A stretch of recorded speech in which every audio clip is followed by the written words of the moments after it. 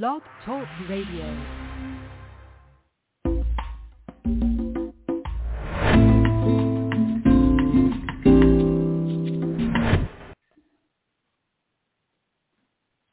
Hi, everybody. This is Silvio Canto in Dallas, Texas on Thursday, August the 3rd, and welcome to our commentary. I just got to give you a quick reaction to all of these indictments against President Trump. I think it stinks. It absolutely stinks. And this is nothing but a political vendetta against President Trump. And this is not to say that Trump couldn't have done things differently. I mean, look, I thought it was a mistake for President Trump to speak that day on January 6th, but he had nothing to do with a riot that came after, nor did he encourage the riot. Now, he did feel that the elections of 2020 were not up and up. Okay, that's fine. He has the right to believe that. There's nothing illegal about saying that the election was not legitimate. If that's illegal, a bunch of Democrats would be in jail for saying that the election of George Bush in 2004 or 2000 was not legitimate, or the election of Donald Trump in 2016 was not legitimate. So, I think we're just playing with fire here. That's what we're doing. We're playing with politics, and I just think this is terrible for the country. I'm thinking about the country here. I'm looking beyond Trump and Biden. I'm thinking about the country, and I think this is horrible for the country to engage in this kind of politicization or criminalization of our political differences. If you don't like Trump, I understand. Vote against him. You'll have an opportunity in 2024. If he is the nominee, you'll have an opportunity to reject him again. That's where it should happen. It should happen on Election Day, not this weaponization of justice going out after people from the other party. It's absolutely sick. That's all I can tell you. I hope that cooler heads prevail here, and we can put this train back on the road. This should not be happening in the United States. This kind of criminalization of political differences should not be happening in the United States. I have a post over at the American Thinker today talking about South Africa. A few months ago, maybe half a year ago, I don't quite remember, but it wasn't that long ago, I met this young couple and their children from South Africa. And, I have not met that many people from South Africa before, so I was curious as to when they came to the country and so on. And they told me that they had come to the country recently because they were escaping all the violence and all the crazy stuff going on in South Africa. And then he also said to me that many white South Africans are leaving and they're moving to Australia, to New Zealand, other parts of the world, because life in South Africa is becoming quite violent and quite scary. And of course, we all know the story of South Africa. They had apartheid, and apartheid was wrong. Apartheid was a system that discriminated against the blacks who were born there. And that system had to be corrected. But what has happened here recently is that radical elements have taken over the country. They are wrecking the economy. They've destroyed the economy. And, you got radical elements saying that, we need to burn down white farms and we need to attack some of the white people. And this is creating a real problem in South Africa as far as stability and a good quality of life. So, once upon a time, everybody was concerned about South Africa, but I guess, after Mandela became the president and they had a change, nobody's talking about South Africa anymore. But the situation in South Africa right now is pretty bad. And I think civil rights leaders around the world, including, President Obama, who I think would be a good person to speak about this, they need to tell people to tone it down. There's no need for this kind of racial rhetoric going on in South Africa at the moment. So check out my post over at the American Thinker about South Africa today. Well, if you're following the news, you know that the streets of New York are a mess.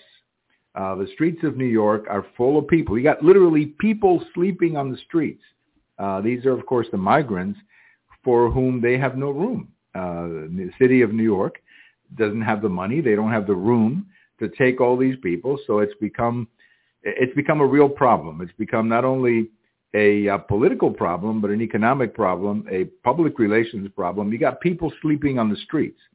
in front of hotels, in front of restaurants. And people are just getting fed up with it. I mean, if you talk to anybody from New York, that's all they talk about is this crazy situation with people sleeping on the streets and everything else. And, of course, the response from the Democrat Party or the mayor of New York is to blame this on President Biden or call on President Biden to issue an emergency.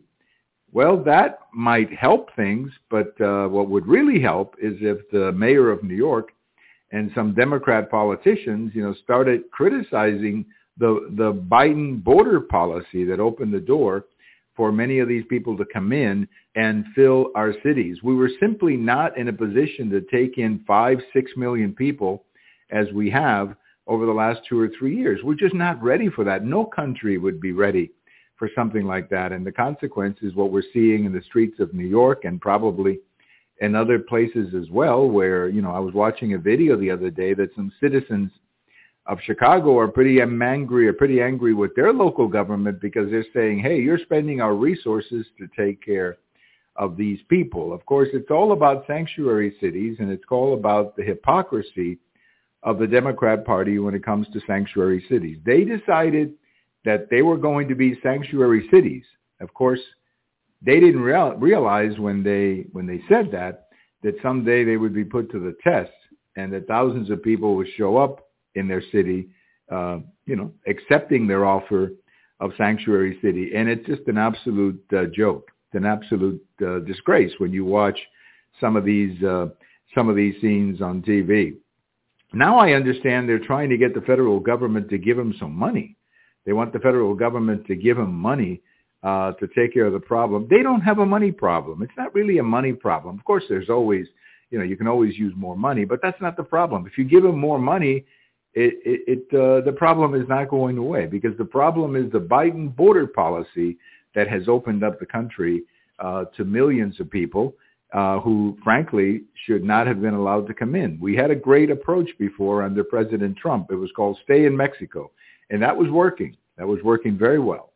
But once that approach was ended by the Biden administration, then the border has basically been open for the last two and a half years, and this is what you're seeing. What you're seeing in the streets of New York is what you're seeing in the country. Well, I guess one quick thing I wanted to say, and that is that we continue our heat wave here in North Texas. It's been absolutely hot. I don't remember it. Well, I shouldn't say that. We've had other bad summers before, but at least in the last couple of years, I don't remember it as bad as this one. But I think back in 2011, we had a really bad one. And also back in 1988, I remember a really bad one. But this year, it's been really bad. And I think we got another week of these temperatures over 100.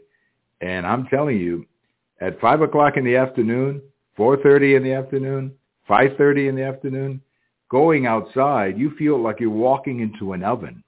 You feel like you're literally walking into an oven when you go outside at that time of the day. So if you need to go for a walk or if you need to go for your running, don't do it between 4 and 6 in the afternoon. It's not healthy to do it at that time. I've been doing my walking early in the morning. I try to do it around 8 o'clock in the morning when it's obviously not as hot.